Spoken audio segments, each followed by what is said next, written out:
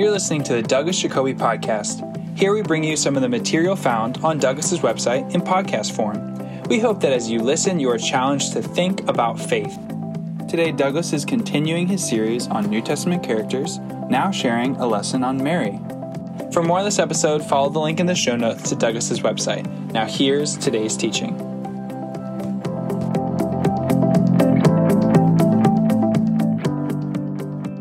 You're listening to New Testament Character Study 3 on Mary, the mother of Jesus. A figure greatly venerated by Orthodox and Catholics, often ignored by Protestants. A great woman of faith we've often talked about in our family because she's my wife's favorite character in Scripture. Or at least that's what it seems to me. We've talked about Mary a lot.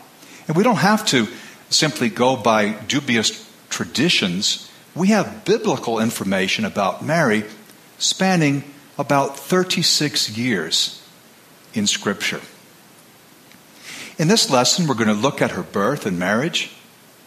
We'll offer a speculative reconstruction of her life, year by year, what it might have been like.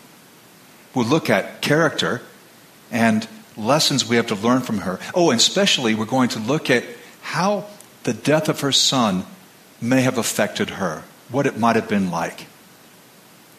Let's begin at the beginning. Probably she's born around 20 BC. It could have been a year or two later, or it could have been several years earlier. I get to that date by assuming she's a certain age when she has Jesus, and I'm subtracting that number of years from the time that Jesus was likely born, which was 6 BC. That date I've justified other places. I won't try to prove that here.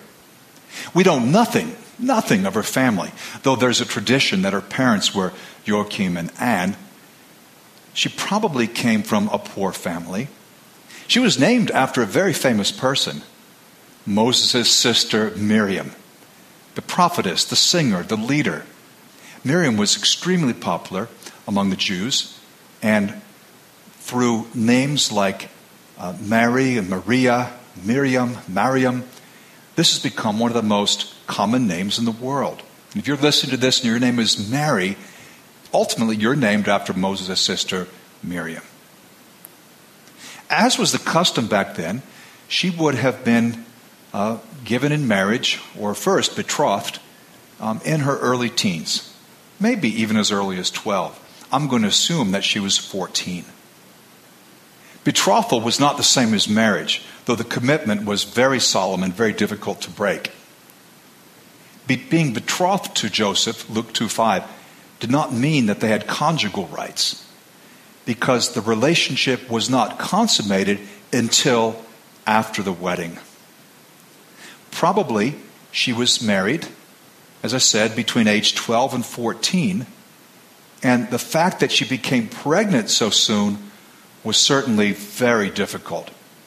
And I'm going to resist the temptation to talk about what must have been said and the jokes, the innuendo, but certainly it would have been very, very trying.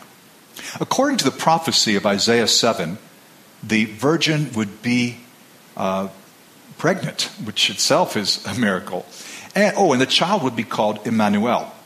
And in the early part of Matthew, we see that in a way this is a name for Jesus. He's Emmanuel. And Emmanuel is Hebrew for God with us. Some would say, well, in the Hebrew, it's not the word virgin, it's the word young woman. Well, that's true. Alma is young woman. But young women were expected to be virgins, or unless they were just married. When the Jews translated the Hebrew Old Testament into Greek, the language that most of them read, they rendered Alma by Parthenos. And Parthenos is the Greek word for virgin, not young woman. Parthenos is a virgin. So I'm upholding the traditional understanding of the virgin birth. And yet, the Scripture makes pretty clear that Mary did not remain a virgin. Matthew 1:25, that she began normal relations with her husband Joseph sometime after Jesus was born. There are several reasons for believing that she was not from a family of means. Or, at the very least, she did not marry into a family of means. When they were going to Bethlehem because of the census and looking for a place to stay, we read Luke 2:7, there was no room in the inn. Incidentally, kataluma, the word inn, could also equally well be the upper room. There's no room, no space in the upper room because the downstairs was typically used for storage and animals, and the people lived upstairs. In that case, they went to a home, but they had to sleep downstairs in the part with the animals. Or it may actually be an inn. There's no way to decide it. We know, however, that our firstborn was cradled in a food trough, one that we euphemize, we say manger. But if you know any French or Italian, you immediately recognize that a manger is a place where food was put for animals. At her purification, birds were sacrificed, Luke 2:24. In Leviticus 12, there was a rule. They would circumcise a child, but after 40 days, she would go to the temple when the time of her purification was finished. And there was a required sacrifice, but if you were poor, there was an alternative, and that was the birds. And so this tells us right away that she and Joseph don't have much money.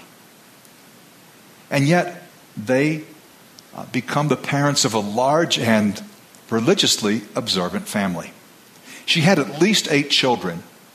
I base that on Matthew 13, 55 and 56. If you have any doubt about that, read it yourself. We see that they made it a custom to come to Jerusalem for the feasts. In Luke 2:41, we see them coming for the feast of Passover. They circumcised Jesus at the correct time, the 8th day. And we see that they offer the required sacrifice for their firstborn child. Let me give you a speculative reconstruction of her life. Now, I'll repeat it at the end, but let me say it again right now. Virtually none of these dates will be correct. This is my guess. I'm speculating. But I do believe it accurately portrays the kind of family that she likely had. She's born 20 BC in Bethlehem. In the year 7 BC, she's 13. She's engaged to Joseph to be married when she's 14. And yet she's found to be with child in the same year. Jesus is born, Jesus, or Yeshua, as they named him, God saves, in 6 BC. Because of the threat from Herod, who was extremely jealous of his throne, Joseph takes Mary and their baby Jesus to Egypt to hide until the death of Herod. Herod the Great dies in 4 BC. They return from Egypt, moving again, this time to Nazareth. They've left Judea. They've gone to the northern part of the country, which is called Galilee, and the town is Nazareth. Many times in Scripture, we read about Jesus' brother James, or Jacob, or in Hebrew, Yaakov. I think it's fair to guess that he was born about 3 BC. So Jesus, 6 BC, James, 3 BC. We read in Matthew that she had a number of daughters. So her first daughter is born in 1 BC. Her son Joseph, or Joseph, named after his father, is born in 2 AD. And then the second daughter the following year. In the year 5 AD, she gives birth to another daughter, but she lives only a few days before dying. Infant mortality rates were not what they are now. In 7 AD, when Jesus is 12 years old, the family comes to the temple. And we read about this visit in Luke 2. No speculation there. A couple years later, the third surviving daughter is born, 9 AD. Judah, Yehuda, 12 AD. And Shimeon, Simon, born in 14 AD. 6 years later, Joseph dies. Jesus is now the male family head. The fact that Joseph is not mentioned at all in the times when Jesus is active in his ministry suggests that he had died. And this is the position nearly all interpreters would take. So, if it was 20 AD, Jesus is now the male family head. He has younger siblings, though perhaps not all of them are born yet. I think quite likely they were. But Mary is a widow. 22 AD. James's first child is born. Mary becomes a grandmother. Many more grandchildren follow. Jesus is executed 7th of April, 30 AD. That, by the way, is a hard date. Mary's now 49, and she joins the apostles and her siblings, not her siblings, Jesus' siblings, in prayer in the upper room. 40 AD, 10 years later, she moves from Palestine, possibly to Ephesus. 53, she dies, age 72. Well, that's my speculative reconstruction, but I'm trying to take account of the facts, life expectancies, infant mortality, the number and even the names of the children she had according to the Gospels, and some other significant events. If that's too fast for you, all of this is in the notes that accompany the podcast. What about her character? When she's first told that she's going to be the mother of the Messiah, she says, Luke 1:34, "How will this be?" It's explained to her and she accepts it. The way Luke lays it out, this is in contrast to the reaction of Zechariah. It was unlikely that Zechariah and Elizabeth, who seemed to be related to Mary, would have a child. In their case, because they're very old. I suppose it should take more faith to believe that you'll be giving birth to a child in a virgin birth than to believe that you'd have a child in old age. Zechariah's reaction when he hears from the angel is, how can that be? I mean, he's rather skeptical. Mary is more open and has eyes of wonderment. How will this be? And she accepts the truth. And she's a model of purity and faith. This doesn't mean that she necessarily was on the same page as her son Jesus. Now, we don't know when Jesus' consciousness of his own messiahship first blazed in his mind. It seems to be hinted at in Luke 2 during that visit, don't you think, to Jerusalem? In Mark 3, Jesus' family comes to take him away because he's not eating. He's too busy. His schedule, in their eyes, is out of control. And they're saying he's beside himself. So she seems to be slow to realize the identity of her son. Now, this doesn't mean that Mary was faithless. Even faithful people need time to mature and to reach conclusions, especially when the implications are heavy. And we mustn't mistake a commitment with maturity, or lack of maturity with lack of commitment. They're not the same. Eventually, she does come round. Some see her as being somewhat controlling. In John 2, verses 3 and 4, when they run out of wine at the wedding feast in Cana, she tries to get Jesus involved. Was she being controlling? Or was she just too eager, too fired up about the wedding? It's difficult to tell, given the cultural and chronological gap between us and them. We do know that she traveled a lot. And the first journey we read of seems to have been her desire. When she finds out that her kinsman Elizabeth is going to have a child in her old age, and this is right after she finds out that she's going to have a child by the Holy Spirit, she's eager to share this moment with Elizabeth, and she travels to see Elizabeth. It doesn't mean that she went alone, but she was quite young, and she's traveling, and this shows, I think, a certain flexibility, a certain sense of adventure. There were more moves in store for her than she could possibly have known. Because of the census the Roman government ordered, she had to go to the land of her birth, or where her ancestors were from, in the south of Jerusalem, to the town of Bethlehem. And then because Herod was so afraid that the king of the Jews would show him up as not being the king of the Jews, They had to get out of the country. And they go southwest into Egypt. And this fear was not ungrounded. Herod had killed a number of his associates and children, even killed his favorite wife.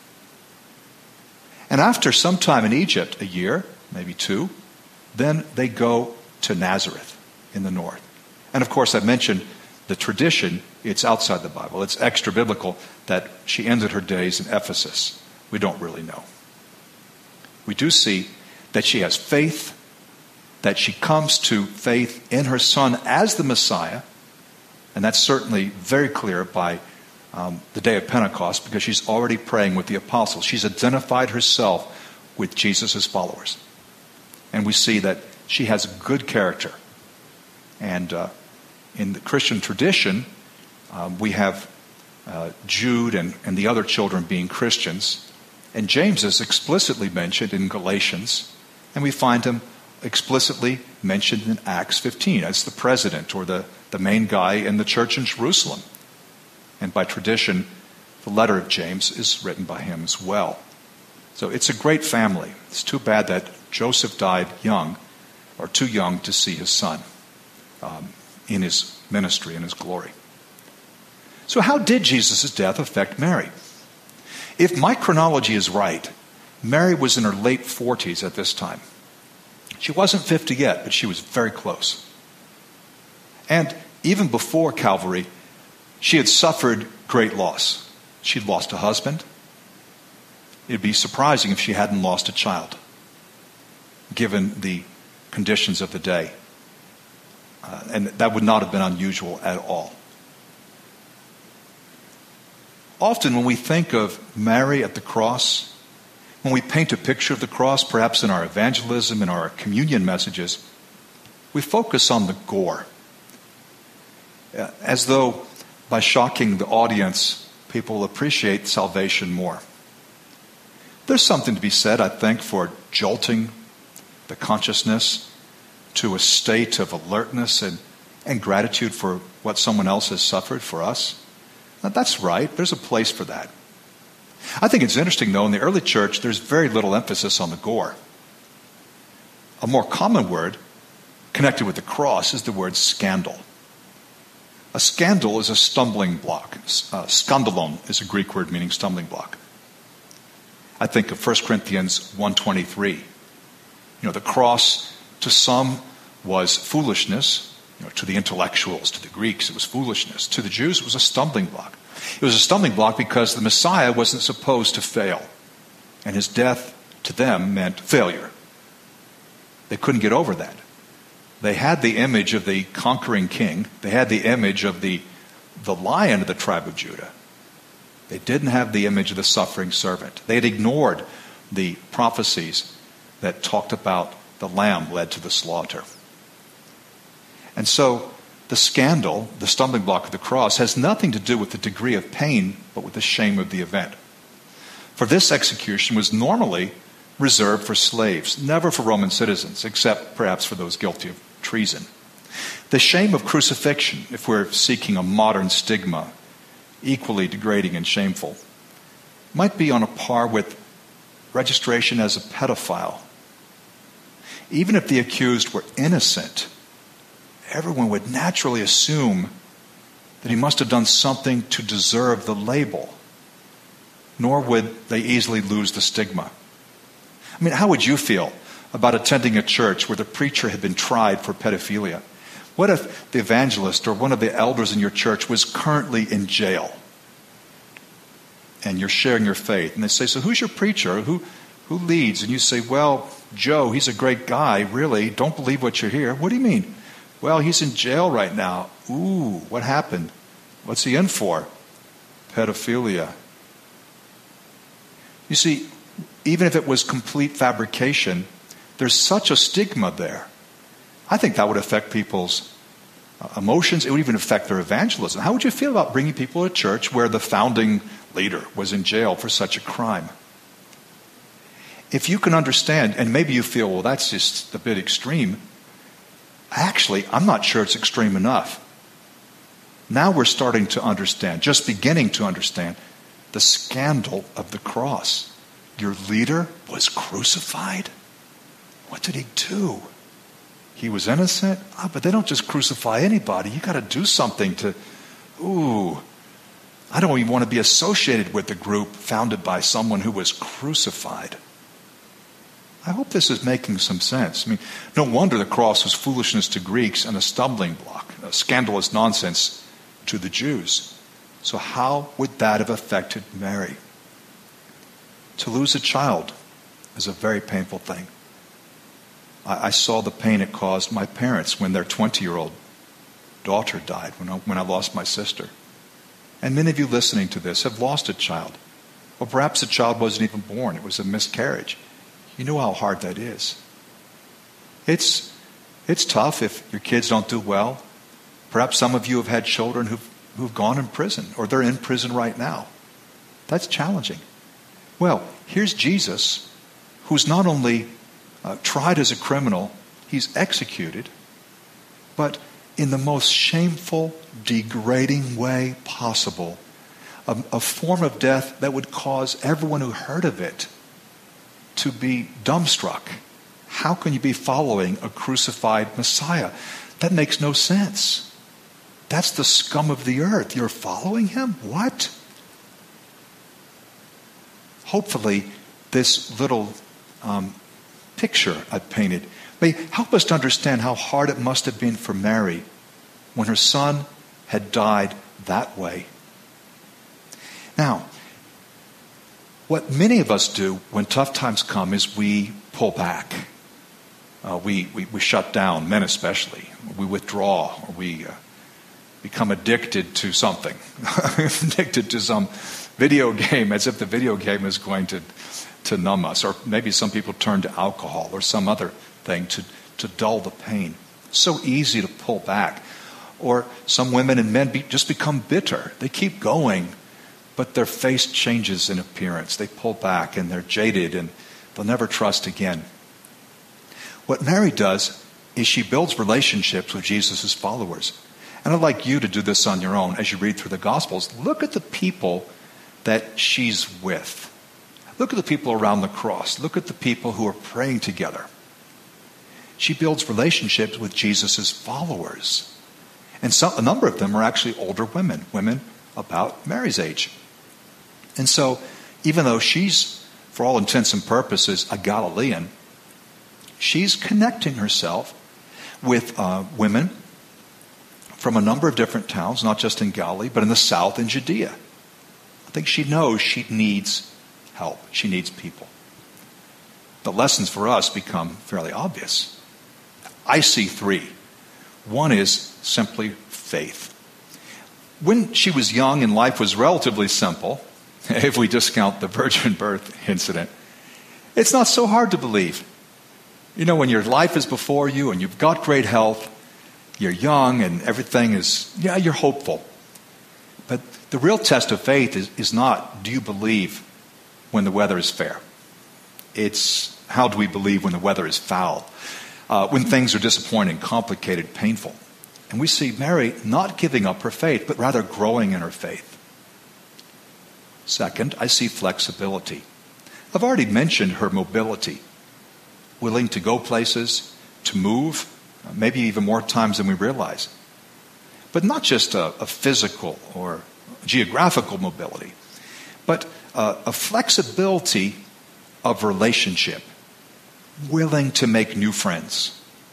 Do I need to mention them? Susanna, Mary Magdalene, Maria Magdalena, the apostles themselves, Joanna, who will be the subject of our next podcast. She's open to new relationships. What my wife and I have noticed is that often, by the time people get into their 40s and 50s, they have their relationships. They're not really looking for new relationships. It's hard to break in. Even if they don't have many relationships, they're not likely to build many more. I talk to a good number of middle-aged men, like myself, men who don't seem to have friends. Who's your friend? Well, Ralph. How often do you see him? Well, he sits at work in the cubicle next to me. You ever spent time together? Well, we went fishing 5 years ago. I mean, it's so sad. so little connection. People are such loners. And the older we get, I think, the more difficult it is. The more we have to make an effort to break into structures, to break into circles that seem to be already established. So here's Mary, open to relationship, and she finds people who are open to it as well. Faith, flexibility, and perseverance through hardship. We read in Luke 2, now we're rewinding here to Mary very young. And this is the old man in the temple named Simeon who blesses them. Listen to this. Simeon blessed them and said to Mary his mother, "This child is destined to cause the falling and rising of many in Israel, and to be a sign that will be spoken against, so that the thoughts of many hearts will be revealed, and a sword will pierce your own soul too." Wow. To be told in the same prophecy that your son will cause the falling and rising of many in Israel. Wow, people's fortunes will rise and fall. People will excel or bottom out. All in relation to my son, and to be a sign that will be spoken against. Oh, I hope my son has the character that is required.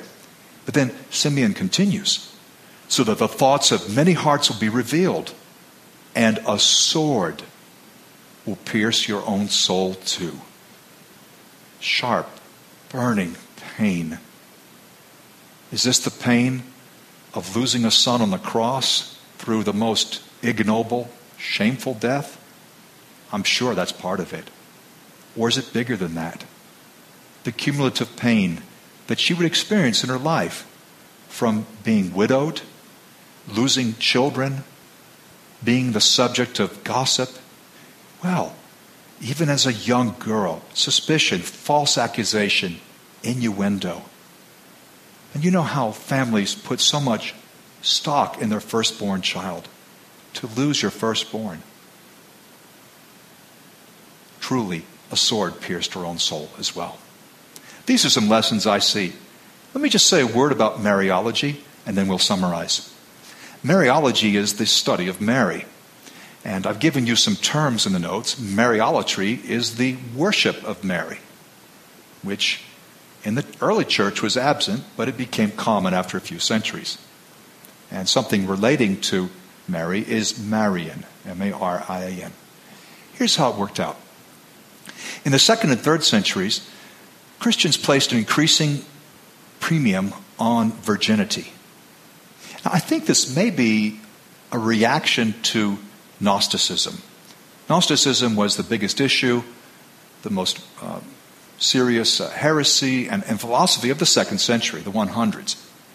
And the Gnostics believed that the physical world was evil, that whoever created the world was evil. They did not accept the God of the Bible. And the body was really nothing more than a prison house for the soul. It was a tomb. And our bodies were not glorious. They're not temples of the Spirit. Our bodies are basically corpses, animated by a spirit. But one day the spirit will leave and the body will rot. And so all things physical and natural and material are evil. And sex is evil. So the Gnostics taught that sex was wrong. Maybe it was a necessary evil. And perhaps influenced by them, the church too started to place more and more emphasis on virginity. Jesus and Paul said that if you can remain celibate lifelong, that is the preferred course for a single. You find that in 1 Corinthians 7 and Matthew 19, and certainly that's true. But it's also true that it's a gift. Not everyone can accept it. Not everyone has that gift, 1 Corinthians 7:7. And so since the vast majority will need to marry, to emphasize perpetual virginity is to create a standard that's only going to lead to frustration. And so as the premium was placed on virginity, the views about Mary began to change. And we start finding, even in the 2nd century, traditions that, well, the man she married had children from a previous marriage. So they're not really Jesus' brothers, they're his cousins. Well, of course, it's not impossible that Joseph was married first, but There's nothing in the Bible to suggest that, and one suspects that that is a desperate attempt to salvage the virginity of Mary, which is not required. In fact, is contradicted by the Bible. Matthew 1:25. She did not have sexual relations with her husband until the birth of their first child. Well, by the year 431, she was officially declared Mother of God at the Council of Ephesus. I find that rather interesting because Ephesus was a place where the goddess Artemis, or Diana, was worshipped. And in Asia Minor, Ephesus is the leading city of the westernmost province of Asia, which is part of Asia Minor, modern Turkey. Sorry for the geography lesson. In that whole area, the mother goddess was very important. And so people wanted to relate to the infinite, to the ultimate, to the divine through a female figure. And so perhaps it's just a coincidence, but I tend to think there's something more to it. She was declared the Mother of God at the Council of Ephesus. And that meant that people could pray to her, people could venerate her. In the year 533, she was declared to be a perpetual virgin. And I'm not saying that no one thought it before that time, but that's the year that it becomes official. By the year 1050, now we're going way ahead, in the High Middle Ages, we find the prayer, the Ave Maria. Hail Mary, full of grace, the prayer that is said by millions of people today. The doctrine of her Immaculate Conception does not become official until 1854. A lot of Christians think the Immaculate Conception is just another fancy way of saying the virgin birth, but it's not. Catholics in the 5th century came to believe in original sin, that you were born with the stain of Adam. You were born in a state of lostness for all intents and purposes. Well, if Mary inherited Adam's sin, she would have passed it on to Jesus, in which case Jesus couldn't be our sacrifice. So to salvage the theory of original sin, this is one patch on top of another patch, theologians came up with the idea of the Immaculate Conception. That when Joachim and Anne came together and then Mary was conceived, somehow God interfered and prevented sin that had been transmitted through previous generations from ever getting to Mary. That's the doctrine of the Immaculate Conception. Now, of course, you could say, well, why didn't he just protect all their grandparents from it, or the great-great-grandparents? But it's an infinite regression. Ultimately, the doctrine of original sin refutes itself. So, 2nd and 3rd centuries, increasing premium placed on virginity. 431, Mother of God. 533, Perpetual Virgin. 1050, Ave Maria. All this is in the notes. 1854, Immaculate Conception. And it wasn't until 1950 that the doctrine of her assumption into heaven was made official. Catholics and Orthodox believe that Mary reigns as Queen of Heaven. Catholics say that she never died. Her body was taken up, kind of like Elijah, just taken up to heaven. Orthodox have a similar view, but they say she died or she fell asleep. They call that the dormition. She fell asleep in the presence of the apostles, but then she rose and was taken up to heaven. And I have some thoughts about the Queen of Heaven, which I put in your notes, and you can look at those on your own time. So a little bit about the development of Mariology, just to show that that's a far cry from the Mary we read about in the Bible. What do we need to remember from this lesson? Well, I would like you to remember that she was a woman who has more than 35 years of history recorded in the Scripture. We actually know quite a bit about her family because she had so many children. Her character was good, and she's worthy of emulation, even if you're a man. We need to imitate any example of faith, regardless of the gender of the person living the life of faith. And those important lessons, not only of faith, but of flexibility, not just of flexibility, but of persevering through hardship, are lessons that can bless us. Because the truth is, the longer we follow the Savior, the more a sword will pierce our own soul too. I heard an incredible quote the other day, and it is this. It was said by Khalil Gibran. Out of suffering have emerged the strongest souls. The most massive characters are seared with scars. Let's follow Mary in her perseverance, her flexibility, and her faith. And I truly hope that you've learned something that you can apply to your own heart and share with others.